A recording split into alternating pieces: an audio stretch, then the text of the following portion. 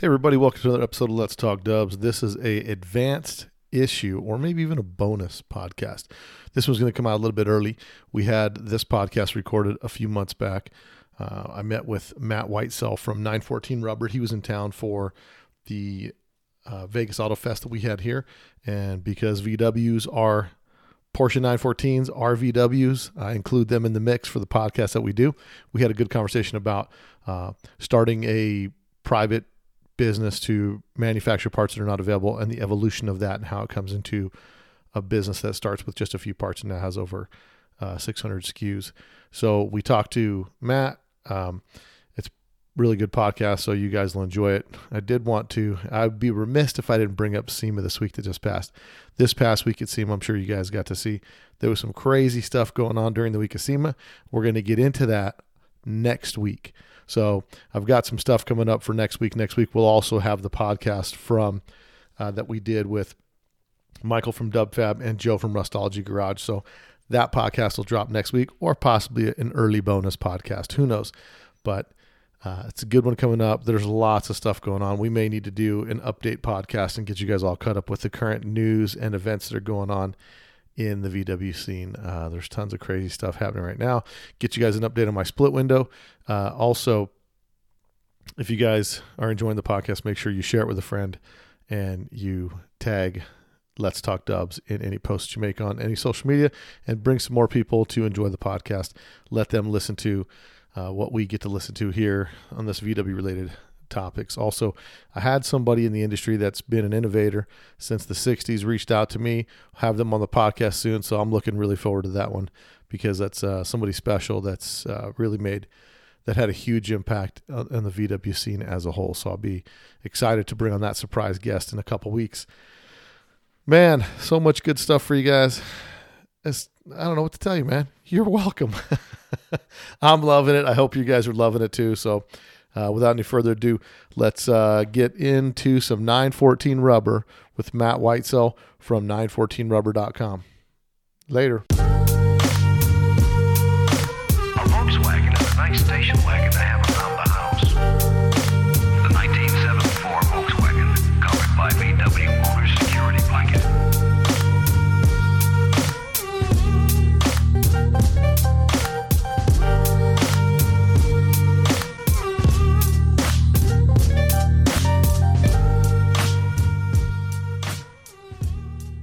Hey everybody, welcome to another episode of Let's Talk Dubs. It's me, Bill T, and we had car show here in Las Vegas, and it was the Vegas Auto Fest, and the Vegas Auto Fest was at Red Rock Canyon. There was a lot of pretty cool cars there and things going on, a lot of exotics, Volkswagens, you name it, and it was there. And by chance, through our universal way of communication today, now social media, I ran across 914 Rubber and talking with Matt back and forth on Instagram, and he said he was going to be out here this weekend. So I thought, hey, if you're going to be out here this weekend, let's get together to do a podcast. So if you guys have a 914 and you're looking for parts and pieces, 914 Rubbers, where you're going to get all those obsolete parts that are not available. And so today on the podcast, I've got Matt Whitesell with 914 Rubber. Matt, welcome to the podcast. Thank you for having me.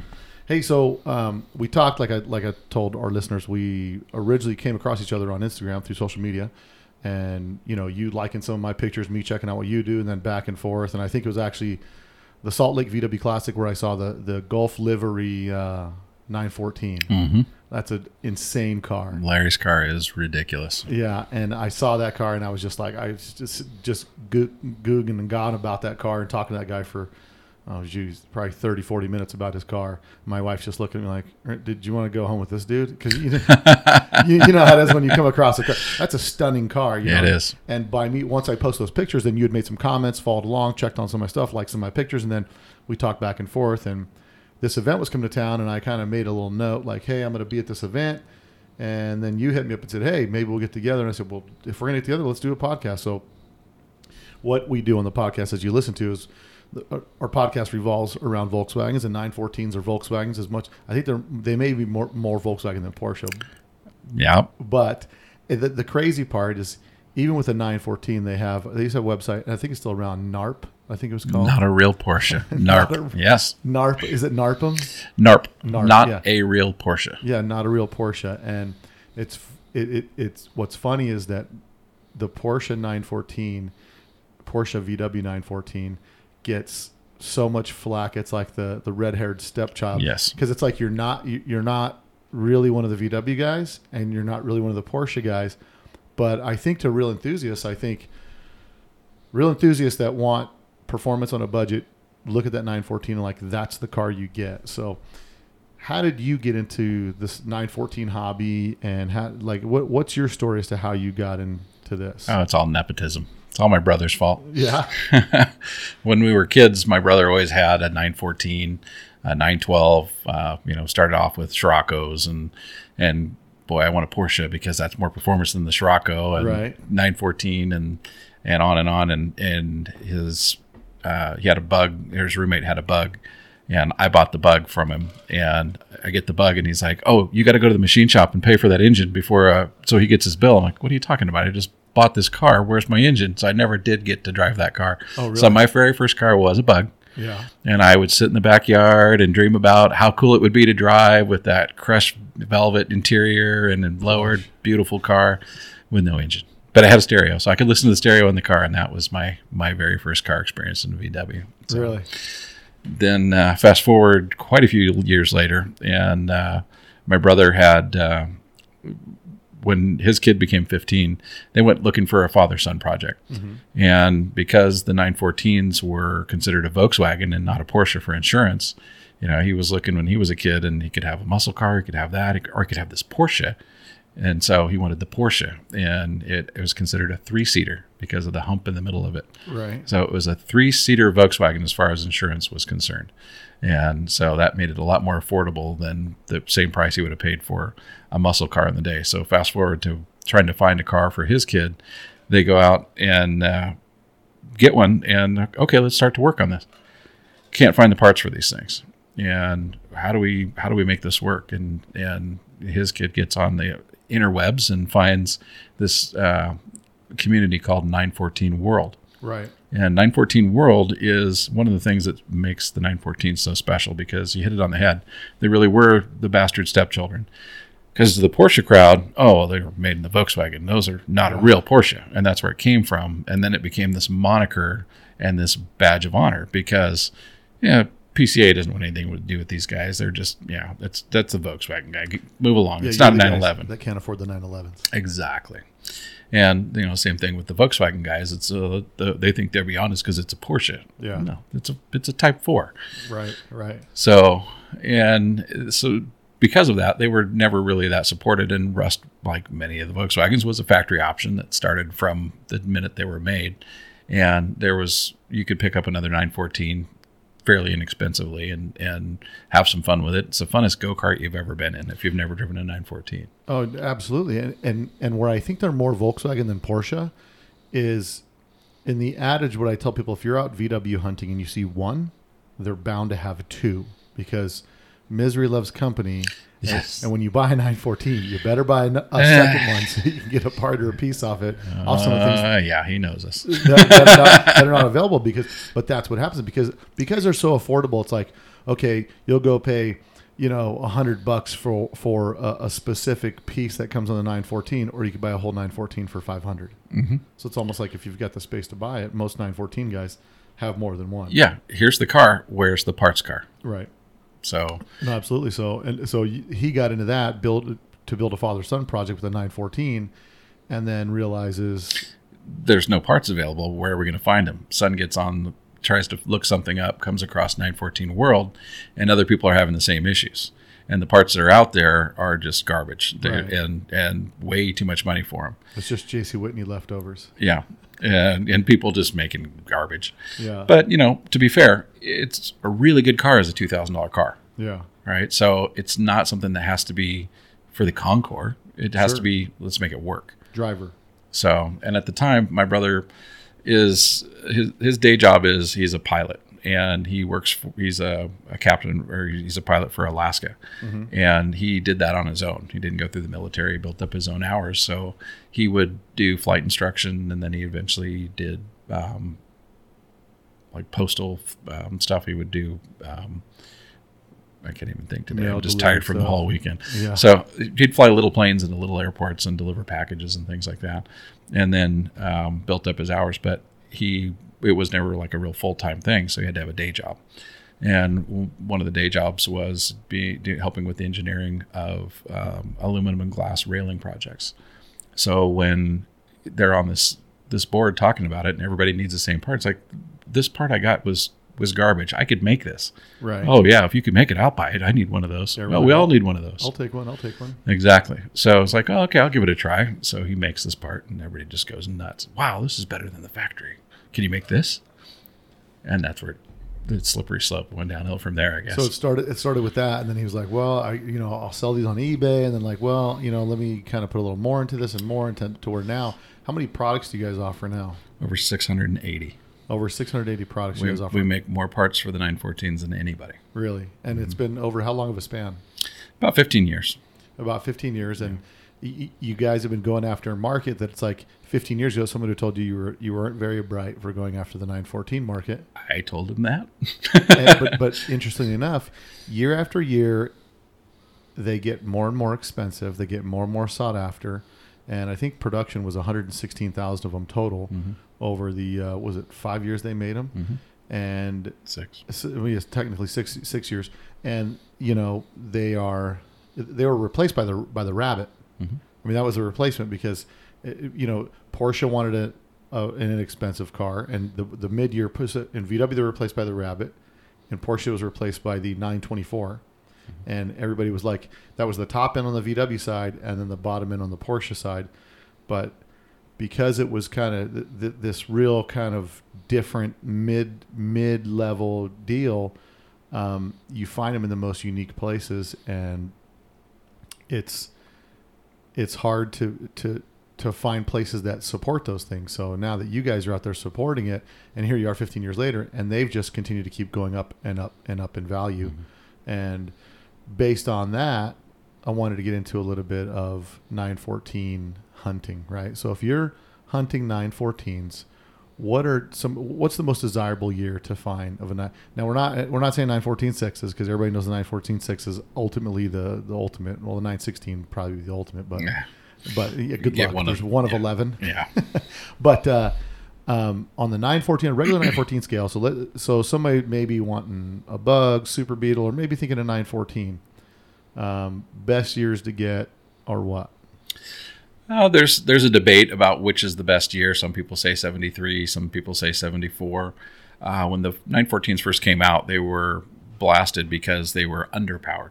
So they had a strong 1.7 case, and it was a lot of fun to drive, but it was they still had the 911 that they wanted to produce, and they didn't want to make this thing outperform the flagship. And Right. so it was based on the same concept of you got a mid-engine car in the 70s with disc brakes. I mean, there's a lot of features that were pretty cutting edge for the time. And if you had that thing have as much power as they were starting to build them out as, Right. they way outperformed the 911s. The 916s are the example of that.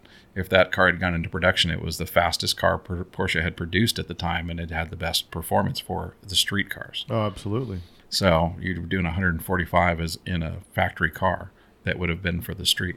Yeah. And they weren't coming anywhere close to that. But it's a car that the 73 and the 74 was when 73 was when they went to a 2-liter motor. Mm-hmm. So that's the one where people want that a little bit more horsepower. So 73 2.0 is like the ideal, like it's still the early, it's before the heavy bumpers, and it's the 2-liter. Yeah. I mean, ultimately, a 70 with a nice stroked, 2-liter, 2.2, something like that's going to be I personally prefer the 72. a hot rod. And what makes you want the 72 the most? What makes the 72 most desirable to you? It really comes down to purpose. What do you want the car for? Do you want the car for Concours and what I'm going to have for value? That's a different question. It's a car for what do I think is the best car? The assumption is that when we started making these parts, well, the part or the car that my brother had to model off of was a later car. It was like a 75. So looking at the part, okay, let's figure out how this is made and what the shape of it is. Okay, we'll make it this way. Figuring that by the time they got to 75, they probably had figured out what the problems were with the earlier parts. Yeah, just worked it out. And worked it out. So this is the evolved part that should be the best part made. And the reality of it is the economics of the day and the exchange rates and what was happening, and the fact that the cars were starting to get forced to have emission controls and safety factors like safety bumpers and things like that added to the cost of the car. But it wasn't something that necessarily the customers were willing to pay any more for. So once the value was established on the 914, that was it. That was it. Couldn't squeeze any more money out of a buyer. Yeah. So now you've got a car that, because if you're squeezing any more out of them, all of a sudden, I'll just get the 911. Yeah, exactly. And so what they had to do to offset that is they had to find ways to save money. So some of the later parts that are on the cars are not the good parts. You'll look at simple things like the alternator cooling boot that comes from the fan shroud to the alternator. Right. You look at the early part, it's a nice stout part. It has a retaining clip in there. It's a good part. You look at the later models, and all of a sudden, this thing is like a third of this is missing. It's been put in the dryer and it shrank, and it's nowhere near as good a part. And those are the things you don't really know until you start digging in and doing a restoration of the car and touching every part on the car. And so what my experience was, I didn't have the car background. So when my brother brought me in to try and help, like, I don't know that much about cars. I like driving cars. That's one thing, but wrenching on them was another thing. And what all these parts are, I've got no idea. So for me, it was, I'm going to get a car and I'm going to do a restoration on it and I'm going to figure these things out. And 914 World had they were doing a build-off challenge every year. So, okay, we're going to start 1 year. You got 1 year to get your car fixed up, put on the road, running and driving. It has to be done by 914. So I have this 914 that I'm already kind of in the middle of, and a lot of that was where everybody was at. So a little motivation to help each other get the cars done and get support from each other. Totally. And so I started on this car, and I had it painted by a body shop. So I don't know that skill. My son was going to college at the time for that, so he did a lot of the work on that. And then we had it painted by a master painter. And I get the car back, and now I got the issue that here's this shiny car.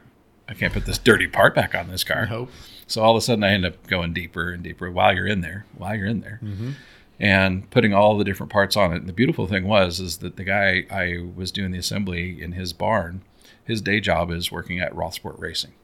And Rothsport Racing does a lot of the race prep for incredible cars. Yeah. In fact, right now they're prepping for the Nora 500 that'll happen here in a couple of weeks down in Baja.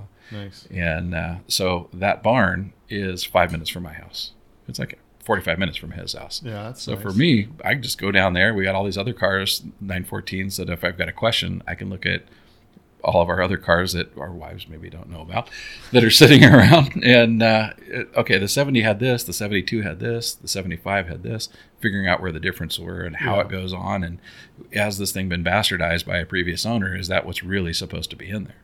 So it was a great educational process for me, and that's just how I learn, is putting my hands on things and touching it. And when I get stuck, I'd say, Carrie, how do I do this? Yeah. And I could learn, so that was great. And then what car is that? You still have that car? That is the 72.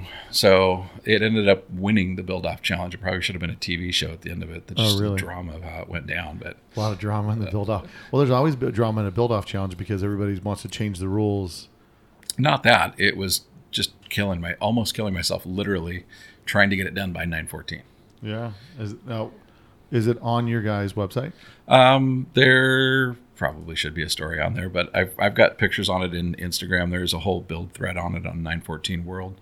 Some of the pictures that you'll see on the website have parts installed on the red car. So any of the red car with parts hanging off of it was something taken from my original build install. Nice.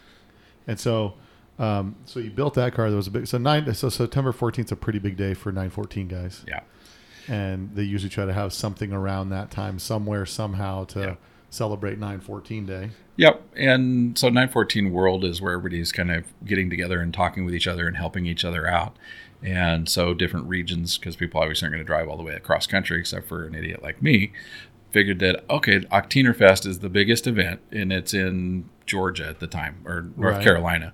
So I'm going to have this car done by that date, and I'm going to tow my car out, and I'm going to reveal it out there, and it's going to be cool. So this is my motivation for quite a long time. So as I get closer to this, the parts pile just keeps getting a little smaller, and I'm making it take way longer than it needs to, because that whole shiny car and dirty part thing, I'm way over restoring this car. Well, and lack of plan in the beginning. Like if you knew you were going to take it to that level, you could have had all the stuff prepped and primed and ready to go by the time the car got out of the paint shop. Did an assembly versus like, oh, let's restore the A-arms now. You know what I mean? Or whatever we're doing.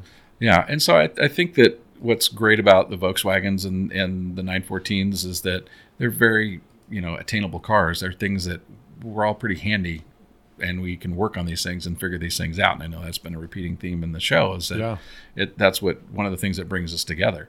And for me, I've done a lot of other things in my life. I had a business I did mortgage brokerage, and I would do, things like that. So you would have this mental, problem that you could fix one day, come back the next day, and it's broken again. You got to fix it all over again.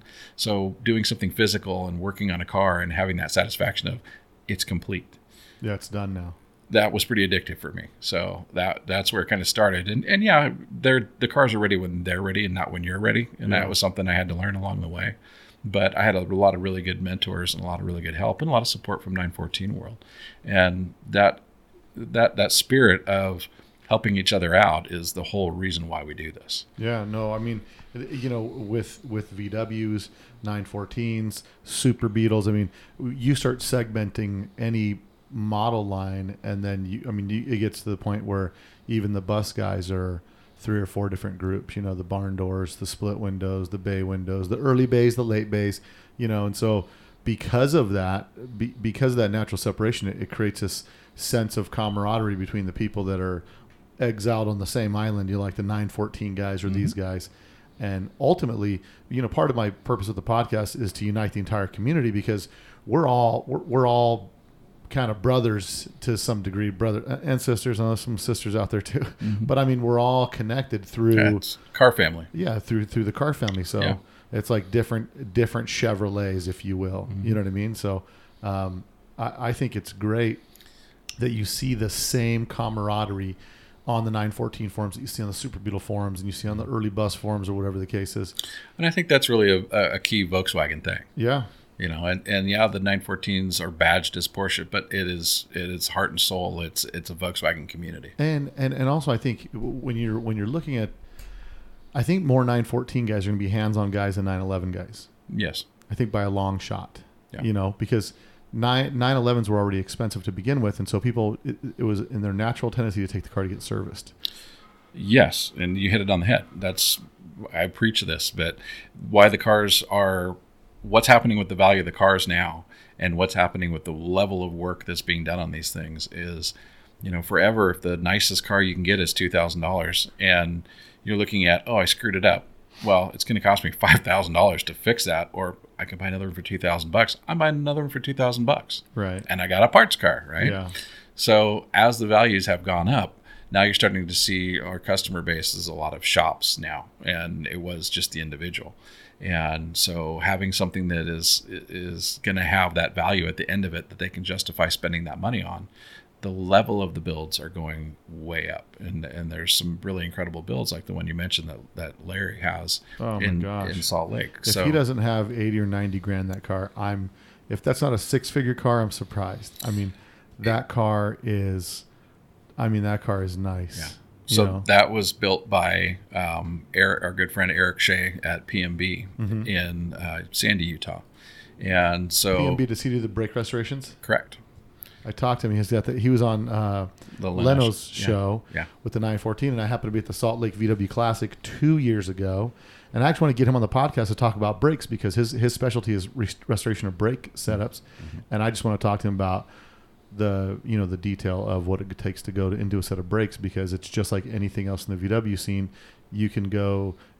I could do a whole podcast on the different jacks that came with the cars from the factory, because early, late, the wind, the twist, all the different styles and types, because there was so much variation, and VW was constantly a company of improvement, like constantly changing things, and that uniqueness and their efficiency by not wasting things, also came out with these oddball things where there's like on the single cab, it's like this 1960 single cab has like they call it the bastard 40 horse motor, where it's a 36/40 horse motor, and it's a 40 horse case, 36 internals. And then there's also the 53 Zwitter, where it was the split window roof with the oval dash, and so with brakes or 914s, all that stuff, there's all through the model runs, we're going to use the rest of this parts bin and then we'll switch to the new parts. So you may have a 72 with some 71 parts on it and think somebody changed it, but it could very well be factory. So yeah, and a lot of it was the vendors and the availability of the parts and just the economics of the day. Well, and it also adds to the uniqueness. When people start splitting hairs about what makes their car unique than another car, there's a lot of that in it, which is really unique, because you see that in the same with the Type 34 Ghias that I have. They made those from 6 years, in the 6 year span they made them. There was all kinds of changes, all kinds of little minute things. And there's so many undocumented changes. Yeah, that's the crazy part, you know, because you would think of VW having so much, such a history of doing that stuff. It takes so much work to catalog all that and figure out what serial number those things change. Because I've got a book. Yeah, trust me, I know. I mean, I have a book on buses where it literally, in 1 year, there'll be 50 changes on a bus from 1960 to 61.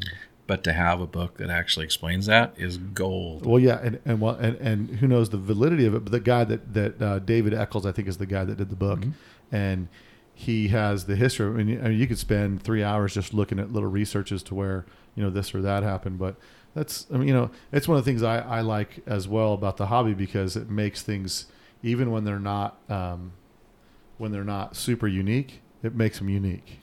Well, it's a lot of the stuff that is not even apparent. So we started doing steering rack restorations. Right. And so the steering rack for the 914 goes into the 911s, 930s. It goes into a lot of different models. It's the same steering rack. Yeah. So there's the no ZF longer rack. available to no longer available rack. Pretty much. There is a aftermarket version of something out there that's very expensive. And a lot of the parts that we've done have started off with, we need a fix for something. What's the solution to the problem? So we do a steering rack restoration service. So anything that wears out inside of them, we've remanufactured. So then we hone them to each individual rack and polish them and do a whole restoration. It's not just a rebuild where we're turning the puck. It's a big deal. So we start to get into this thing, and we've been through hundreds of racks now. And the amount of undocumented changes from one rack to the next, it's just unbelievable. You open up and it's like, what the hell's in this one? The assumption is that they're all the same. Vendor was out of parts. I guess they sent them down to the hardware store and got some of these and threw them in there. It's like, did the previous owner do this? No, this car that's never been touched. So it's pretty interesting to start to get into these things and find these little.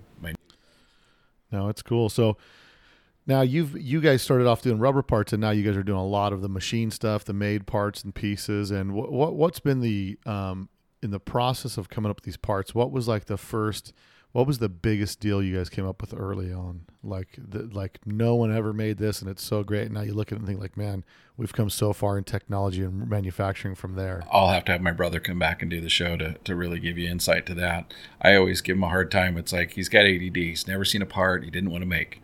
Yeah. Right. And because it's all community support, a lot of people don't realize that are starting to come into the scene now and see 914 rubber. This is a service project for us. We do this to help the community, and we need these parts on our cars. So we start making these things that hopefully everybody else needs. And that's thankfully been the case. But the support from that, we'll have people that have skill sets way beyond us that'll step up and help us out. Yeah. So guys that do real brake systems helped us do master cylinders. So these are way beyond us. I've never touched a brake stuff in a million years, but these guys individually test all these things. These are awesome. So Mark's genius is he'll look at it and he just understands different levels of production and even chemistry and why would you use this material versus that material? That's just freakish. So he'll look at a problem and say, well, those master cylinders, they're always a pain in the ass to put on the car because you're underneath there, you're trying to get this in there and you can never get it to seat. Well, we're going to do an easy install kit. So we'll thread these things on there. We'll make it so that you can just use hose clamps and put them on there. It's not a pressurized thing anyway. So it's those little changes. So everything from brakes to even other models. So like the Boxsters and the 997s have LCD screens in the HVAC controls for the heating and air conditioning that will always get this half moon of death, is what they call it, because the screen delaminates. So if you go buy that part, it's a $900 part. So we're right by Intel. So we've got some pretty talented people up there that wanted to help us out, and so they helped us figure out an LCD screen replacement. So you can go in and here's the instructions on how to do it, and you can replace this thing for $60 instead of $900. Yeah, that's an easy fix. Just do X, Y, and Z. Yeah. But meanwhile, Porsche says, well, if you want to do that, you got to buy the whole piece. And we don't sell that. We sell the unit. Yeah. There's not a part number for the piece. Yeah, it's crazy. It's and the great thing about it being a community supported, project is that you get the demand of what's being needed, and then you can get into once you deal with the logistics of having the part manufactured and then producing 100 of them to get the cost down and make them sellable, and the rest you can chalk up for inventory. It's a good way to help the community and also to have some backstock to start building a catalog of inventory. What at this point now, when you guys are doing this, what's the process you guys go through to make stuff? Is everything that you make and manufacture done here locally? It's done everywhere, or because there's so many different overseas or wherever? We do some things overseas that make sense to do overseas. I would assume the rubber you do overseas. No, the rubber's done here. We do domestic. Really? We do have a couple of pieces that we have done internationally, but almost all the rubber stuff is domestic. That's awesome. So, and I'm assuming technology of rubber is different today, correct, than it was back then. Is it more pliable and durable, or some of it is? Get one without the other. I mean, what's the challenge with different blends, and different things that they use? So they would use seals that would retain water. And so the outer door seals on the cars, where it's a track that's going to get wet, can actually hold water and can cause rust. Sure. So we have a new formulated version of it that when you put these things in and slam that door, you get a nice thud, which these cars, you slam a Volkswagen door, you don't get a thud. Right. And so they got a nice tight seal. They're easy to install, and it's just different materials. So it's making those improvements to figure out what's the right durometer, the hardness of the rubber, and what's the right rubber to use, and just different techniques for putting it together. So, and on the development side, are you guys able to go into the manufacturer and say, factory made it like this, if we made this 1 millimeter longer, it would give a little more of an overlap, give it a little tighter seal, a little bit better? Or you guys are able to do things like that too? Yeah. So we've got some engineering that gets done, and we can go in and specify we want this or that, or let's figure out how to do this.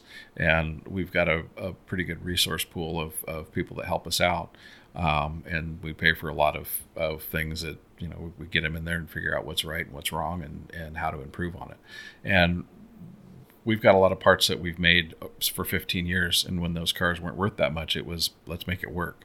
Yeah. Now that the values are coming up, a lot of the things that we're doing is let's go and make this better. What can we do to improve this?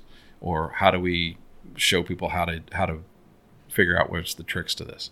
So as we start to get into, as I did that restoration, I was taking tons of pictures and some video and things like that. That my hope is to try and get some things that I can share out there to make it easier for other people to be able to work on this, because it's still the community that, hey, how do I do this? Oh, do this, do that.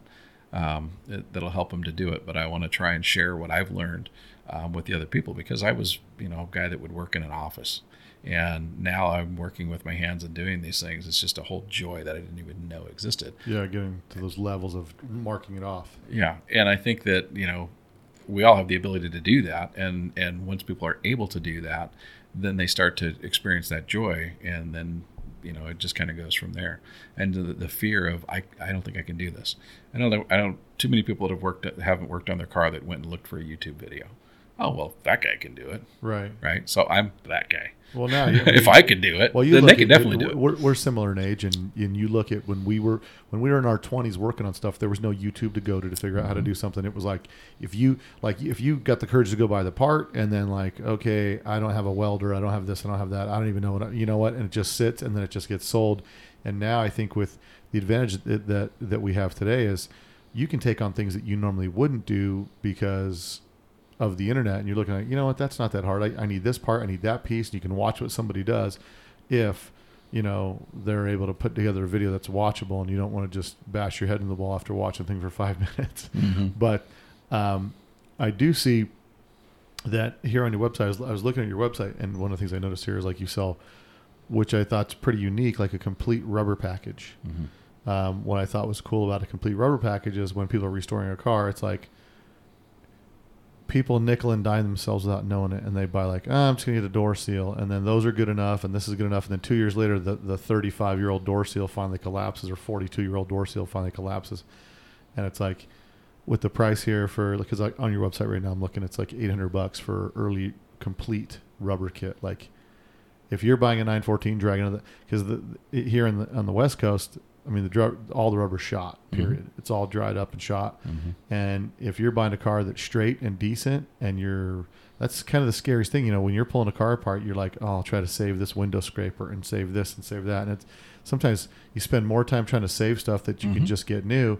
And it's got to be a real relief to the community so that people know that they can buy a 914, strip it down, send it out, have it painted, and they can buy all the brand new stuff. And really looking at it, it looks like that's pretty cheap, $800 for all the brand new rubber for that. I mean, that's where this becomes a service project. Yeah. And we've had a lot of people tell us you're nuts, you need to sell the stuff for more. And it's really trying to help everybody to be able to do this stuff and in turn get that support back from everybody. There's very few driving good cars out there that don't have our parts on them from what I've found. And what everybody has told me from every show that I've ever gone to, and the support that we get out there. So the list of parts that are on there in the kit, that's something that my brother had put together quite a while ago. When I came on to try and help figure out what are we doing with this company that's in his garage and his neighbor's garage and the buddy's garage and that guy's shop and all over the place, getting it under one roof, and then trying to go in and look at how do we create a proper catalog with this stuff.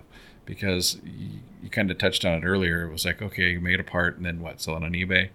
So that's exactly how he did it to begin with, is they would make a part, and it was a conversation that was on 914 World. And, okay, I want one. And then once the part was made, then he would send out, okay, it's done, so here, send me my money. And then he would start getting PayPal, and okay, so that's the automation. PayPal takes the money now, he doesn't wait for a check. And then the progression was, how do I automate this? Because I'm working, I can't do all this stuff. So he put together, quote unquote, a website. Mm-hmm. So when I came on and I looked at his website, I'm sure he watched a Danica Kirkpatrick video during the Super Bowl and said, oh, let's make a website. And he created a website that had a shopping cart to it that would kind of automate some of that process. Right. So this process of, hey, I'm going to make one of these. Okay, we're going to call it the 914 RTS. Right, and it's the rear target seal, and you'll be able to buy it on the site. This is how much it's going to be. This is what's going to be special about it, and then you can buy it when you're ready. So then they would go to the website, and he would put together. He's home. It's 3:00 in the morning, and he's got a few minutes, so he's typing up the description of it, taking a picture of it, and throwing it up on the website. And this goes on for years, right? So I come on, and I'm looking at this website, and I'm like, are you in crack? You can't even spell. What? You're taking pictures of parts on your driveway, and what's this part number? Right. And at this point, we're starting to sell stuff internationally. Well, God forbid you're a German guy trying to use Google to translate, and you didn't spell it right to begin with, and there's no part number and no description, and it's, what is that picture of? I don't quite get this. So the process of trying to learn what's the right description for these, what is the part number, what years does it fit, what years does it not fit, where all the variation is where I came in to try and do this stuff. So doing the restoration in the car was a big way for me to discover what some of those things were. So did you guys start defaulting to using factory part numbers? We did. So we've got factory part numbers in there, and we've worked very hard over the past few years to get to a site that is searchable and has a search feature that actually works, and you can look up a part number, and we've got exploded diagrams. But like anything else, there's a lot of brain damage that goes into figuring these things out, and sometimes it's 2 steps forward and 5 steps backward, which was what my week was this week. Yeah, we tried to add another feature to the website to make it a little bit easier for things to work, and it wiped out all of the category association or half the category associations. So you go in and look for a part, and it's like, I know they used to make this, and it's, there's 680 parts. You could find 200 parts on the site. Right. It's like, what in the, and now you got to figure out that. So get to wear the hat of the IT guy and the web guy and the marketing guy and the, so no, that's the struggle of what you're doing, because it's not big enough where it can support a huge staff. So you got to, when you're the guy coming up with the parts description, you're also the IT guy, you're the web guy, you're the social media guy, you're the everything guy. And it's sometimes a struggle because, like you said, you'll make one minor adjustment to your store, and then all of a sudden there's no more association because you didn't know putting a colon somewhere threw everything off. You don't know what you don't know. Yeah. Right. So it's kind of a struggle, and from that standpoint, that's more the way the businesses are going. I mean, I built my own website for Let's Talk Dubs. I built websites before, and every time I built a website, it was with a different software interface or pre-made deal. And everybody comes to you and says, I can do everything. That's the tricky part, because as you're going forward in this business, expanding this business and doing this, the platforms are changing. You're feeling my pain. Yeah. And you're just trying to figure out what's the best platform to do that. And, if you ask, I give the same analogy as a contractor. I would be talking to my guys, and I'm self-taught in Spanish, but I would sit in a room full of my guys and be like, hey guys, how do you say this in Spanish? And I'd have 5 guys from 5 different Latin American countries, and all of them would tell me a different way to say the same word. And it's the same thing with computer guys. If you say, like, you're building this, and the great thing about this, the industry that we're in today, and the ability for everybody to reach out and connect, is people give you their opinion right away, unsolicited or not. And they're like, oh, I could make your website this much better, and this, and this, and you should do this, and you should use this, and you should use that PHP, and this, blah, blah, blah, blah, blah. And you're like, oh, who's this guy? Let me take a look at what he's up to. I can't find anything about this guy. Well, what website do you have? Like, I don't really have a website, but I've got a lot of good information from you. But you ask 5 guys, what would be the best way to provide this so you could purchase something, and 5 guys will give you 5 totally different answers for the same question. Well, and it's a little more than that. It's that you can hire somebody to do the tech side of it, but you can't hire somebody to do the content side of it. You still have to have what your product is, what your idea is, what your vision is that populates that. Yeah. And that's very much what our issue was. If you had somebody, okay, I'm going to hire this guy that knows computers, and it's a 914 RTS. Okay, what is the right part number for that? What does it fit? What's the right description for it? Because this misspelled description here, I'm sure that's not what Porsche called it. Mm-hmm. So, and what is the right name? And there's, the whole different variations of the naming of the parts. So there's the slang for the part that everybody calls it. It's the I can't even talk now. Strut tower cap. Right. Oh no, it's the witch hats. Yeah, they look like witch hats. Yeah. Right. So it's, there's a million parts like that. And now if we're talking about different regions, is it the trunk? Is it the boot? Is it the fender? Is it the wing? Is it the, all these different varieties of different things. So you can really get carried away with how far you go. And there was so much information. I always say it was drinking from the fire hose, trying to take in all this information, because my brother's been doing it his whole life and he knows all this stuff. So, hey, Mark, what is this? Is what I hear. It's like bolt, screw, what? I have to see it. I have to touch it. I have to feel it. I know. Once I understand where it goes, right, then I can do a description. This is the part that you need for this purpose, and here's where it goes, and here's the trick about getting it in there, that kind of thing. Well, because ultimately, you could be the most tech savvy guy it does, and the grandmaster of 914s. If you can't convey it to a guy who's just a backyard guy building the car in his garage, and he doesn't know the special vernacular that's used, the witch hat or whatever, the guy could be looking for the strut tower bolt cover. Mm-hmm. You know what I mean? And if he can't find it, then you're doing a disservice to the community, because you're not able to get people parts that they're looking for. So it's a tough battle to try to be able to get it in there under the description, and then put also the keywords that will make it pop up. Like a lot of people maybe don't see from the other side, from the consumer side, what it takes to put one product online and to be able to have it cross-referenced and found associated with other parts that might be bought with. I mean, it's like a huge tree with a bunch of branches on it that it's all going to come down to the trunk, and getting all that to work together. So I mean, you guys got a huge website on here with a ton of parts, and like just my head's spinning just looking at catalog and all this stuff. And it's like, I think it's like breaking out of prison, like one spoon a day of dirt out of your pocket just goes on the yard, and tomorrow's one more spoon, and it's like little by little. But by the time you're done, listen, maybe in your lifetime you'll have it all done. But it's like a car; it's never really done, right? Right. So yeah, there's a ton of stuff on here now. Like the Bosch rotor, they still make that part, or you guys having to have that remade? The one with the rev limiter in it. So 90% of the parts, probably 95% of the parts that are on the site are our parts that we make. Really? And then we've started, once I did the restoration on the car, the thing that was the hardest for me is I'm out in this barn. So if I need a part, I've got to stop everything and I got to go get this part. And for me, I don't have enough time in the day to do half of the stuff I need to do.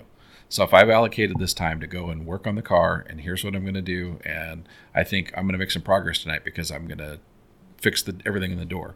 And I get in there and I realize I don't have the bolt for this or the screw for that, or there's nothing worse. And now I can't complete the project because it's there. So now what we're trying to do is, now that the individual parts that we make are there, what else do I need while I'm in there? So we're starting to try and stock those things that go along with it so you can actually complete the project.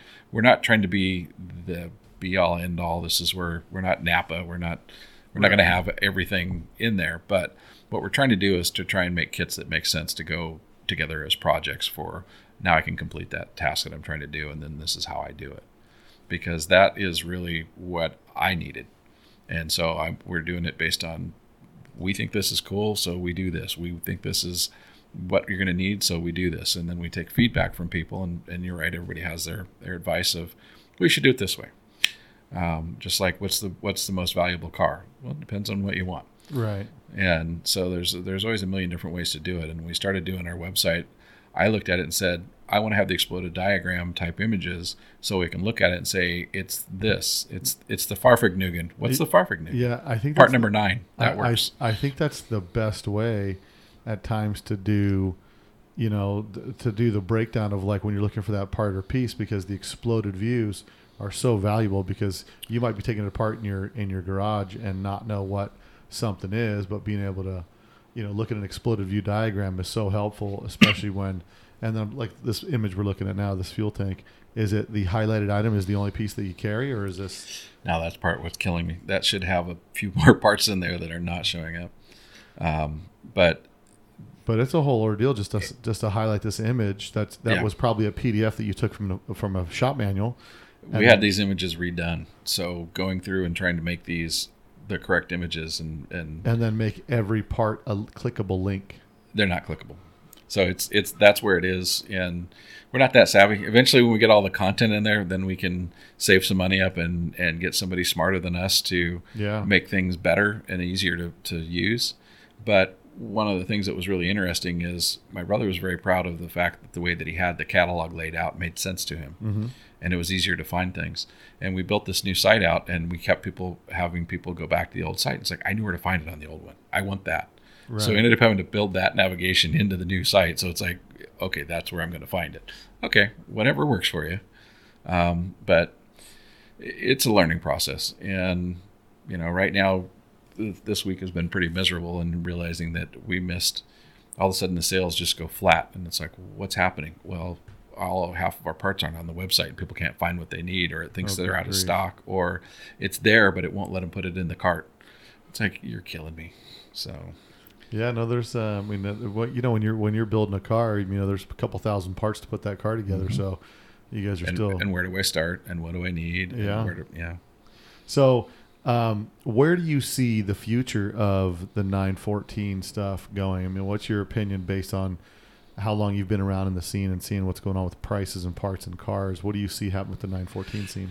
It was pretty interesting. I go down to LA quite a bit, and I was down a few years ago for the Lit and Toy Meet, which is a literature show, mm-hmm. and people get together for the swap meet and come from all around the world for this swap meet to do this. Was it like a Stoddard Brothers or something like that? No, Chuck Stoddard was the first Porsche dealership in the United States. Dunkel Brothers, the one they used to have back in the day? I'm going back like 10 years, but...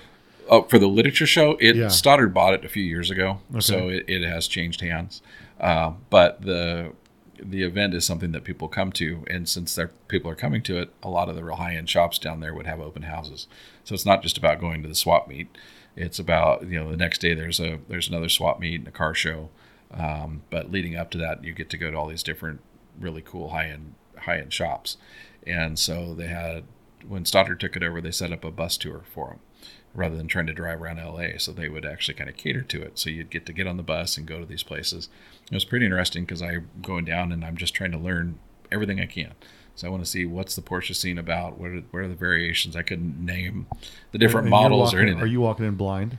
I'm walking in blind, right?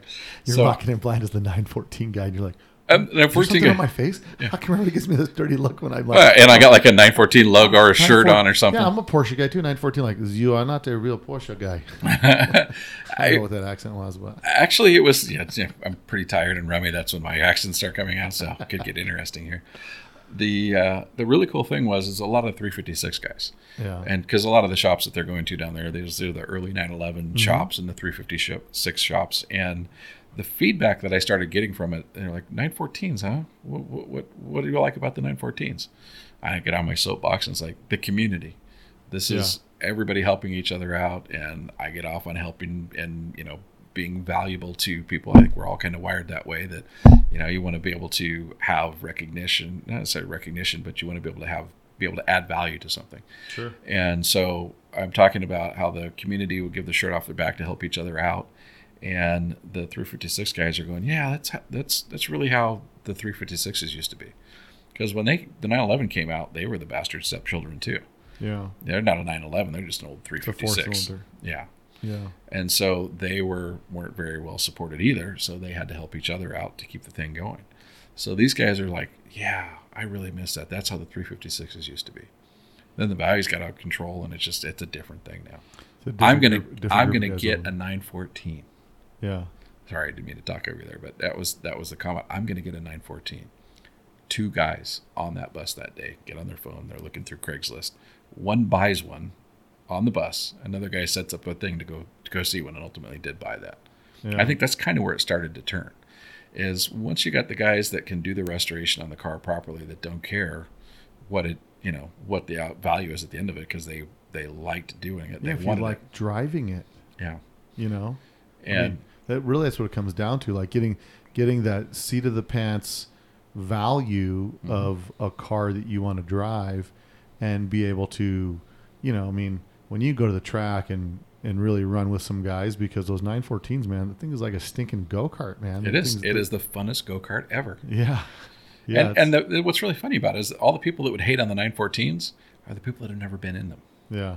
Because when you get out of the 914, if you don't have a smile on your face from ear to ear, you just weren't driving it right. Because that is a fun car. It's such a drivable car. The position, the seating position. I mean, looking at the car, if you went blank piece of paper, I don't think you'd draw that car.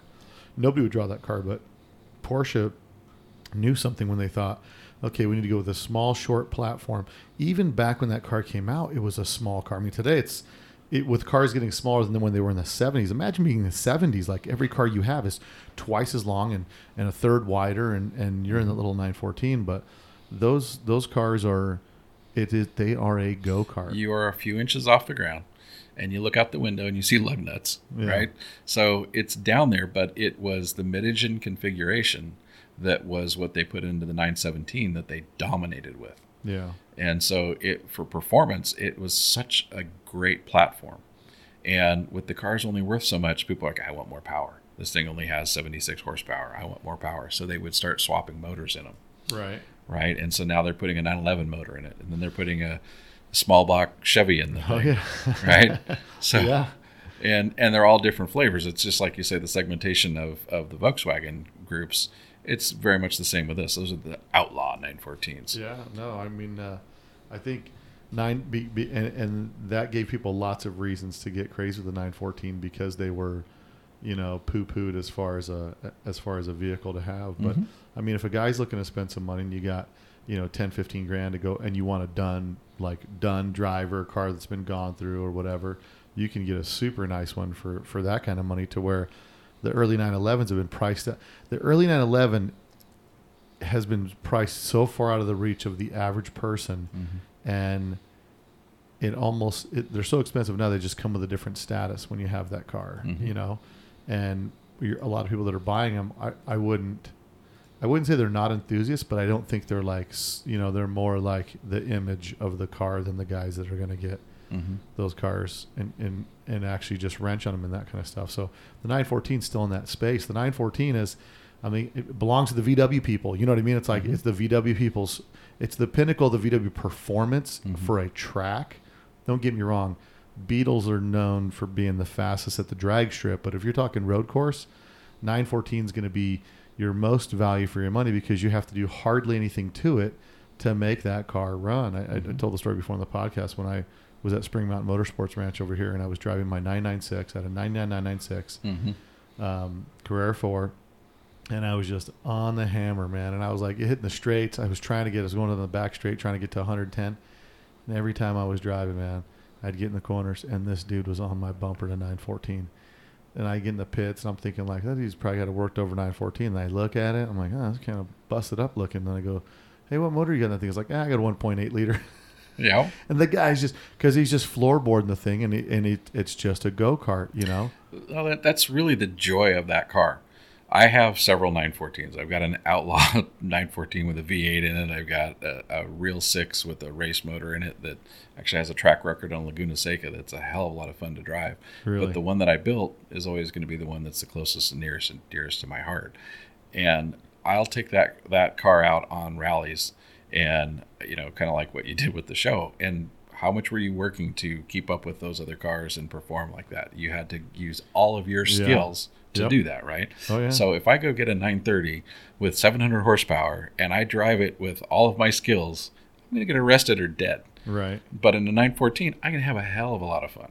Oh, yeah. Yeah, just wringing its neck and just pushing that car as hard as you can. Yeah. And so it's the joy of that because it's your adrenaline, it's your pulse, it's the sounds, it's the smells, it's the feel, the feedback that you get in that car. You're really in touch with everything, and you are not disconnected. You're not checking your email on your phone or texting. Right. You're engaged the whole time. Speaking of engaged, one thing I noticed about the 914 is how unbelievably sloppy that shifter feels from the factory. The 901s are a special thing, but you put the proper parts back on them and bushings and get them tuned up, and they're not as bad as what you would think. So if it's all brand new parts to the entire shift linkage, like it shifts, it feels much, because every 914 I've ever been in, the shifter feels quite sloppy. Yes. You know, and the advantage we have with VWs is they just change the fulcrum point, and now we've got super short 4-speed shifters. But with the 911 motor or the 914, it has the dogleg first, and so it's always been a funky, like, because it's going mid-engine and all the way back, and then the shift linkage bends around a corner, you know what I mean, and all that kind of swoops up. Do they make anything do you guys sell anything that tightens it up, or you just sell all the factory stuff, or you guys sell a few modded factory things that improve it? You put the bushings back in there that need to be in there that are plastic and are probably broken, and you line things back up properly, put the cups back on them. There's some things that you can do to tune them up, and then in the shifter itself, you can change out the springs. There's some things that you can do, but my car has everything done to it, so I'm spoiled with that one. And so your shifter feels good and reliable, like it feels. Excellent. Yeah. You get that muscle memory, and you can shift nice and clean. And so we picked up the 6, and it had a vague shifting in it. And so we did a little video with my wife. We had some friends that do a podcast in LA, and they were talking about when we drive, she's in her Zen place, and I'm just thinking about the next corner, and we don't even talk because I'm just so focused. And so we kind of made a video kind of poking fun at it. And you ever been the passenger seat in your own car with somebody that you're not sure if they know how to drive? That's not fun. And just sitting there with that angst. Oh, yeah. Right. So my wife and I just have some fun, and we were hamming it up. We did a little video, and I'm mansplaining how to drive. Right. And what's hilarious is she used to race like Mopar stuff at the track and beat the guys, so she can actually drive. But she's acting like the dumb blonde, and I'm just being the dick that just telling her, "Oh no, don't do this. Don't use the transmission to brake. Use the brakes. Transmissions are expensive. Brakes are cheap." Right. Just all this ass That's talking funny. over there, and she's just doing this. But in the video, you can see she's trying to find the gear, and you can't find the gear because the linkage is broken. So that was kind of the premise of some of the funniness in that video. But now that we've got that fixed, it is just clunk, clunk, clunk, clunk. It's all right where it's supposed to be. And none of those parts, because it was such a short run for the vehicle, when VW's attitude was like, well, we're done with that. Once we're out of production of parts, we're not making them anymore. And they became like, it was worse than that. Super expensive to find, just little rubber bushings and little small pieces and all little smalls that weren't being remade. Well, the joint venture itself was a handshake agreement between Volkswagen and Porsche. And when the head of Volkswagen died, the new guy came on and said, what are we doing this for? Right. What do we do this ugly car for? Let's get rid of this thing. I got a good idea with this rabbit. Yeah. So, there was some issues going right from the start. And then, fast forward to later on, and the parts that were available out there that were new old stock have evaporated. And so, yeah, it was tough. And there are some things that cross over, so people would figure out fixes to use a Volkswagen part here or whatever. But so you were down in town for AutoFest. What else did you do while you were down here? There was a few things that were going on. Why don't you tell our listeners what was happening over here and who were you kind of hanging out with? So we're good friends from Durfascination, John Pollock, JP, and Mikey Hashtags. I've borrowed Mikey Hashtags' car. If you're on Instagram, you can look it up. And it's on our Instagram account as well with some of the pictures. And he has kind of a rat rod of 914. It's a 1.7 that has the vaguest transmission I've ever driven in the 914. There's no, it's in this area somewhere. So people make the joke that it's like a paint stirring stick in a paint can full of sand trying to find where the gears are at. Right. And it's very much that car. So I'm driving that car over here today. Mikey was kind enough to loan that to me. And he's going to get a care package of some transmission upgrades when I get home. So you not only were you looking for my studio, you were looking for the gears too on your way over here. Oh yes, very much, very much. You're going from fifth to third. You get the general idea, but when you first get in the car and here's second gear, wait, reverse. There's no. That's supposed to be a dog leg. Why is it in the middle? Yeah, no, that's But what's so cool is like that's how reliable the cars are. Even in like busted up shape, they still run. That car runs amazing. Fairly decent. Yeah, I mean it needs love, but the cars do good to be driven. Air-cooled cars do not like to sit, and so driving them does good things for them. And when you talk about what's happening with the values, it wasn't just the 356 guys starting to get into it. It's other people starting to realize that, hey, these are cool. And more of the analog movement. I went the early air-cooled stuff. So right. Luftgekühlt show and did they allow 914s in Luftgekühlt? 914s were featured at Luftgekühlt this year. Oh, really? Yeah. Really? 50th anniversary for the 914s, the 917s. Nice. So they were prominent last year, but this year they were featured. So it was a very big corral of 914s. And I was down here for the weekend for AutoFest that was happening yesterday. And then this morning we had Durfascination does Cars und Kaffee, a Cars and Coffee event that they do in the Arts District in downtown. That's a good way to front like you know German, just und. This is und. Nein. So we did our Cars and Coffee this morning, and then we did a professor run after that, where we went out for a nice drive this afternoon.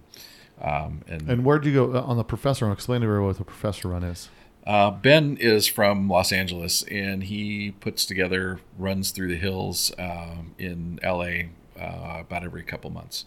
And so, great guy, helps everybody out, puts these drives together, and people kind of flock to Ben. He's one of those magnetic personalities. He's just a really neat guy, and puts these things together, and he's a walking encyclopedia of all things Porsche. So he knows the histories and the variants, and very passionate about the cars and driving them, and the rich history of that particular car, and servicing what's there rather than trying to restore it and making it something new. He appreciates the analog nature of the car and the soul of the car. And so on today's drive with the professor that you guys did, where did you go? What was the drive at? Not being local, I'm going to torture it, so I'm not really sure. I mean, South. So you guys went up through the Henderson area, or you guys went out to Red Rock, or you guys went out to Valley of Fire, or? We went to Pioneer Saloon for breakfast after the show. So that area? Yeah, so everybody knows. So Pioneer Saloon's out there in Good Springs. Okay. So you guys looped out to Good Springs, went towards State Line, and then up through that area. Yeah. Yeah, through Sandy Valley probably. Sandy Valley. Yeah, Yes. there's some stuff in Sandy Valley. A lot of, believe it or not, they farm a lot of sod out there. You Oh. know, it's the middle of nowhere, but sod in the desert. Go figure.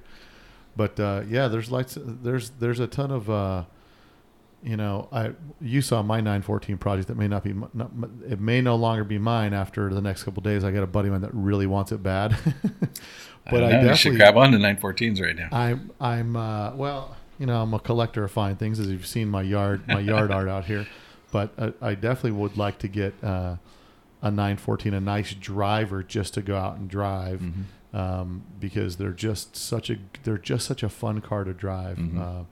Anybody who's looking for some inexpensive performance right now, I see, my opinion, and I play a car expert sometimes on TV, but my opinion is the 914, 944 way undervalued, and they're gonna keep pushing. I think the 944 is, you can still find those for $1,500 for non-runners, and it was designed to replace the 911. Yeah, the transaxle cars are the next thing to come up, but the 914s are just getting started. Yeah, and the good thing about the 914s is there's enough of them out there that you can still snag project cars for a couple grand or less, and It's getting very hard to find them. yeah, I mean they're out there, but a couple grand, or if you're setting a budget for $5,000, you should be able to find a 914 for $5,000 it's a door slammer, you get in it and you can drive it today while you're It's getting fixing it harder up.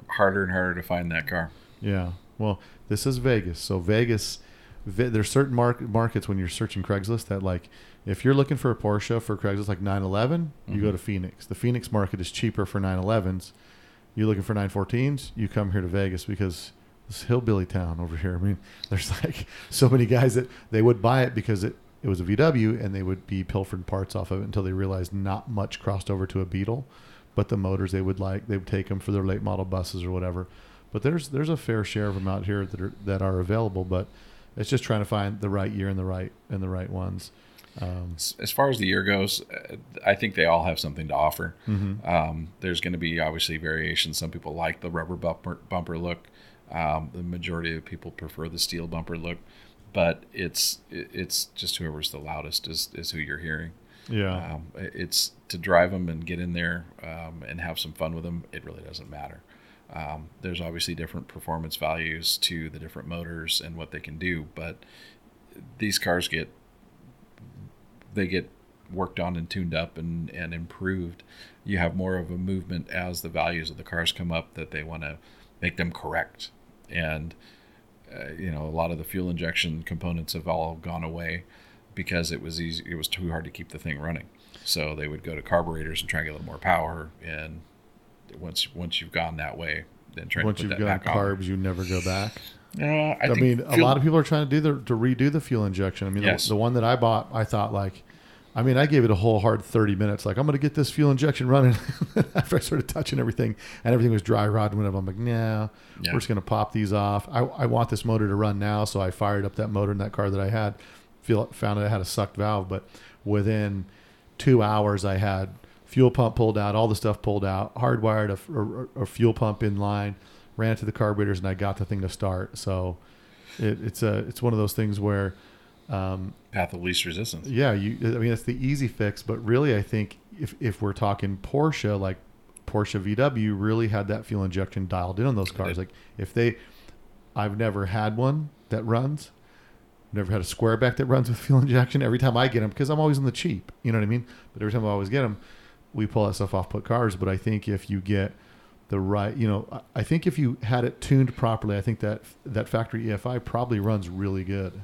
It does. It's just the getting it to that point. So we've started making parts to be able to service those to make them work again, whether it's hose kits or wiring harnesses or whatnot. Like the throttle position sensors would always have a dead spot in them because that's where you were cruising at. Mm-hmm. So that's where the throttle was at, and it would wear that part of the board out. So we'd make the boards that you could pop in to replace them, things like that. But really, having a car that, if I'm going to go to rallies and a lot of different altitudes, fuel injection is the way to go. And that's kind of in that build story when I was doing that that car in the build off. We wanted to get to Atlanta by 9/14, and I'm not quite done. And all of a sudden on the news, there's a hurricane that's coming through, and it's going to hit there. I don't know what kind of roads are going to be, if it's going to be canceled. I got to drive from 5 days from Oregon out there. Sure. So if I pull it back off the trailer, it gives myself 2 more days. I'll go to a different event in Colorado instead. So I've got the car running. I've got it on the trailer, tuned to this altitude with a carb on it. I get up to Colorado at however many thousand feet, 11,000 feet or whatever, and it doesn't really want to run so much. So I did the worst thing possible and grabbed a screwdriver, not knowing what the hell I'm doing, and that wasn't very fun. Let me adjust this. We can fix it. Give me some tools. I saw a guy in a O'Reilly's commercial do this. Hand me that screwdriver. Flathead or Phillips. Either will be fine. Hold my beer. I got this. Yeah. I saw this on Dukes of Hazzard one time. Step back. So at that point, I got the advice that, what you need is a fuel injection system. You need to talk to Mario at the Dub Shop, which many of your listeners will already know. Yeah. And so Mario really helped me get that sorted out. And so we did a micro squirt fuel injection system on it with independent throttle bodies. And when I had done the build on this car, I had gone with a more aggressive cam on it, so I couldn't go back to the factory fuel injection. Sure. So now I have a 1.7 that is dynoed at the wheel at 86 horsepower, which is that's a lot of power for a 1.7. Yeah, and it's got just a really smooth power curve, a lot of torque to it, and a nice. So you've got fuel. So yours is fuel injected with a micro squirt EFI controller, and the throttle. You have throttle like a CB Performance throttle bodies. Yes. So you got the 44 millimeter throttle bodies. Because I've got in my garage that you saw that's a little bit unorganized right now, a little bit. Like a hurricane came in here, but hidden in there is lots of gems like fuel injection, turbo setups, and all that stuff. And I have a set of that EFI, and I've got the CB brain, and I have never been a fan. My favorite fuel injection that I've ever had on a car, because I've had the CB setup. And then I had the SDS, and then finally on the Ghia that you saw that I had out there, the final fuel injection I had on that was Motec, which is it was a little expensive. It's a little expensive, but it ran like a mofo. Yes. It started. I had an Audi push button start in that car. Nice. On that Type 34 Ghia. I'd push that button, and the thing would just idle. Boom, no questions. Nice, almost to the point where I thought like, maybe I should make all my cars fuel injection and just put a harness and move the brain from car to car when I drive. Yeah, keep that base tune on it so it starts right up. Right, because it's so nice. But so on your fuel injected 914, that car still runs strong, no problem. Start it up, get moving. Yeah. So the micro squirt you're a big fan of. Once you get it sorted out, yes. Yeah, so it is some assembly required project for sure. So when you got it, so you did the micro squirt yourself on it? Yeah, Carrie and I did. So mostly Carrie. And you had no experience with fuel injection before then? No, we had to learn. So it's quite and wiring and yeah. So we thought we'd be slick, and we want to make this car make it look like it was maybe a factory fuel injection. Well, of course it's not factory. You got these big IDFs sticking out of it, but the harness we're going to put it back into the original ECU box and put it in there, and we're going to use the original color factory wiring wrap and all this stuff. If we're going to upgrade it, we're going to use the marine stuff that has the self-adhesive inside. Right. We can remember that ECU is built for, running V8s and everything else. You got 32 pins coming out. You don't need half of those. Sure. And so now I've taken this shrink wrap and sucked it up against it. Now I'm putting tension on those outer ones that are on the outsides of it, pulling them in. Connections. And pin number 1 is power. So I drive this thing for 1,500 miles. Love it. No issues, no problems. All of a sudden, it's having problems. And I go and I'm cooking wasted sparks right and left. Can't figure out what's going on. I'm looking at it. It's dropping off signal. I think I've got an issue where I've got signal interference with my coil. Yeah. So I'm trying to figure out what's going on. We pull the motor back out. We go through all the stuff. We track this down. We isolate the wires. We replace components, put it back in. I'm still having issues. Finally, we realized that what had happened is that it was losing connection on the power. And if it loses it for a nanosecond, it thinks it's time to restart the car. It's over fueling it. It's over dwelling it. And you're cooking the wasted spark. And it was that the male and female of that outer pin had been bored out just enough from vibration over that 1,500 miles that now it was just getting enough of a gap in there. And if it loses it for a nanosecond, it's trying to start it over. So once we fixed that, then all of a sudden it's just super reliable again. Wow. And what's cool about it is now that I have that, I have this really cool test bed for parts that we put on the 914 as we start to do more performance stuff. Yeah. Because now I can get my shadow dash and I can record and see what kind of G's am I pulling, what's my motor doing. And we started doing suspension components with Eibach. So now we've got 100-pound springs and 140-pound progressive springs that I'm really looking forward, because we replaced absolutely everything else in the suspension other than the springs. And now Eibach is working with you guys with springs. Yep. So that you guys can sell specific springs that go on the factory strut. Yep, we manufactured with them to come up with what we wanted for the factory strut, because we really believe that the 914s were detuned, because a tuned 914, you already said it, on the track, it's really hard to keep up with them. Well, if that outperformed the 911, how are they going to sell the 911? Yeah. Yeah, why would people go buy the 911 if they could get it for half the price drive of the 914 at the VW dealership? With more, if you gave it more horsepower and you would outperform them on the track and everywhere else. So getting it back to what we think it was supposed to be, these are some of those steps to be able to do that. So that 100-pound sport spring brings a lot more liveliness to it, and I'm really excited to be able to start to test these using that shadow dash to be able to look and say, okay, here's what the G's were actually pulling. Because you can look at the car and have a video, you can see how much the car is tilting or whatever, but to have that kind of information that you can kind of really get some data to understand is it better or not. It's a whole different world now in building and designing parts, because everybody from the front seat of their car we now have the technology that we can record so much data and do your own research in your own test lab. Essentially, you can build in your own car. So I think it's awesome. I'm looking forward to the technology of reproducing parts and the continuation of, especially with the new manufacturing processes that might make it easier for you guys to make certain parts. We talked earlier, you said some parts that you were trying to get made out of fiberglass that you're now doing with thermal forming. Mm-hmm. So you were having some challenges. You had parts that were being made out of fiberglass, had challenges with the fiberglass suppliers, and couldn't meet demand, obviously, or get consistency probably. Yeah, and it's a harder material to work with. So if you're doing an interior stuff and you want to be able to staple into it and trim it and things like that, it's not as easy a material to work with. So we were producing things still for the hands-on guy that could do this and had some skills. You got a press board that took water and is wasted. You have to harvest the parts off of that old back pad and put them on the new back pad. Here's the material to be able to do that.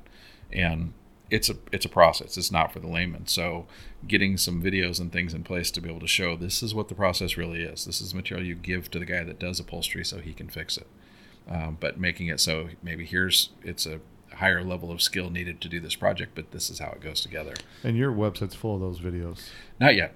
So I saw some on there, a lot of instructions on there. Yeah, we've started posting some of them. We have a lot of community support. So some of the videos that are on there are people that have done videos for us to put the parts on their car, or their cars, Very cool. To help the rest of us. And I've got a lot of that stuff that I have to edit, but finding the time to do that, and the website and all the rest of the stuff has been challenging. You need to grow a third arm, bro. I just need a cloning machine. So third arm and an eye on the back of your head, so the arm and the eye can be computing and calculating things while you're doing the social media or the networking or being out there talking to people and going to events and all that kind of stuff. So speaking of that, what are the next events people are going to catch you at to come talk to you, come say, hey, what's up? And that's going to be a big discussion here for tomorrow. I'm meeting with my brother so we can try and figure out what a budget is and what we have employees now. So a lot of people are really impressed with what we're able to do or how fast something ships.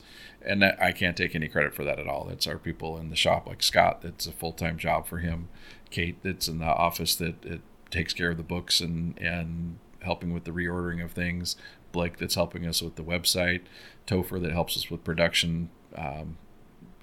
Taylor, that does the eBay stuff. So there's a lot of nepotism with friends and family still. Sure. But that's where you go first, man. You don't want to underpay people you don't know. Well, yeah, painful. When it's a labor of love, it's tough because I think when people see the passion that you put into things, they want to help and they're Yes. willing to give a little sweat equity for it. But it's, you know, it's what makes the community it is, you know, and what makes it, people appreciate the people in the community. I mean, like for me to do this podcast, to bring other things for people to listen to, you know, I don't get paid to do this, but I do it for the cause, for the community. I mean, sure, it'd be great if I got paid for it, but that's secondary. That's last. My main thing is like to bring the community together, the VW Exactly. community on all levels, and someone can listen to this podcast and get to know so much more in an hour of listening to this podcast than like calling you guys and trying to get Asking other people, who are these guys? What do you know? So Yeah. no, I think it's great, man. So, well, hopefully, if any of our listeners out there want to reach out to you and get in touch with you, how do they get in touch with you? So 855-914 guys is our phone number. Our website is 914rubber.com. You can find us on social media on Facebook at 914rubber and Instagram at 914rubber.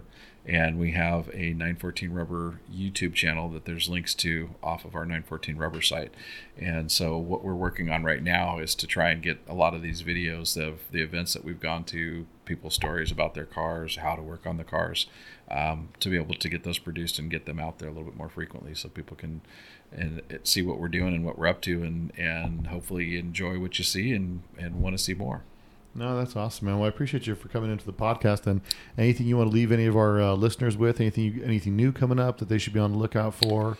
Right now, what we're working on that we are in destructive testing on is a new relay for the car. So we made a solid state relay. We got doing the build on my car alone. Went through 3 or 4 out of the box brand new parts to try, and I was just going to replace the car with new parts. Sure. And 3 or 4 out of those were just bad right from the beginning. So our friend got stuck on the side of the road. My brother got stuck on the side of the road, failed relays. So we think there's a need for it for our cars, and we think everybody else will need them as well. So that's our big project. But for all the listeners, after probably Wednesday of this week, by the time I get some time to go in and do it, if you go to 914rubber.com, let's talk Dubs, all one word. We're going to put up a 15% discount code for you if you want to buy something off of the website, that you can come and do that. Nice.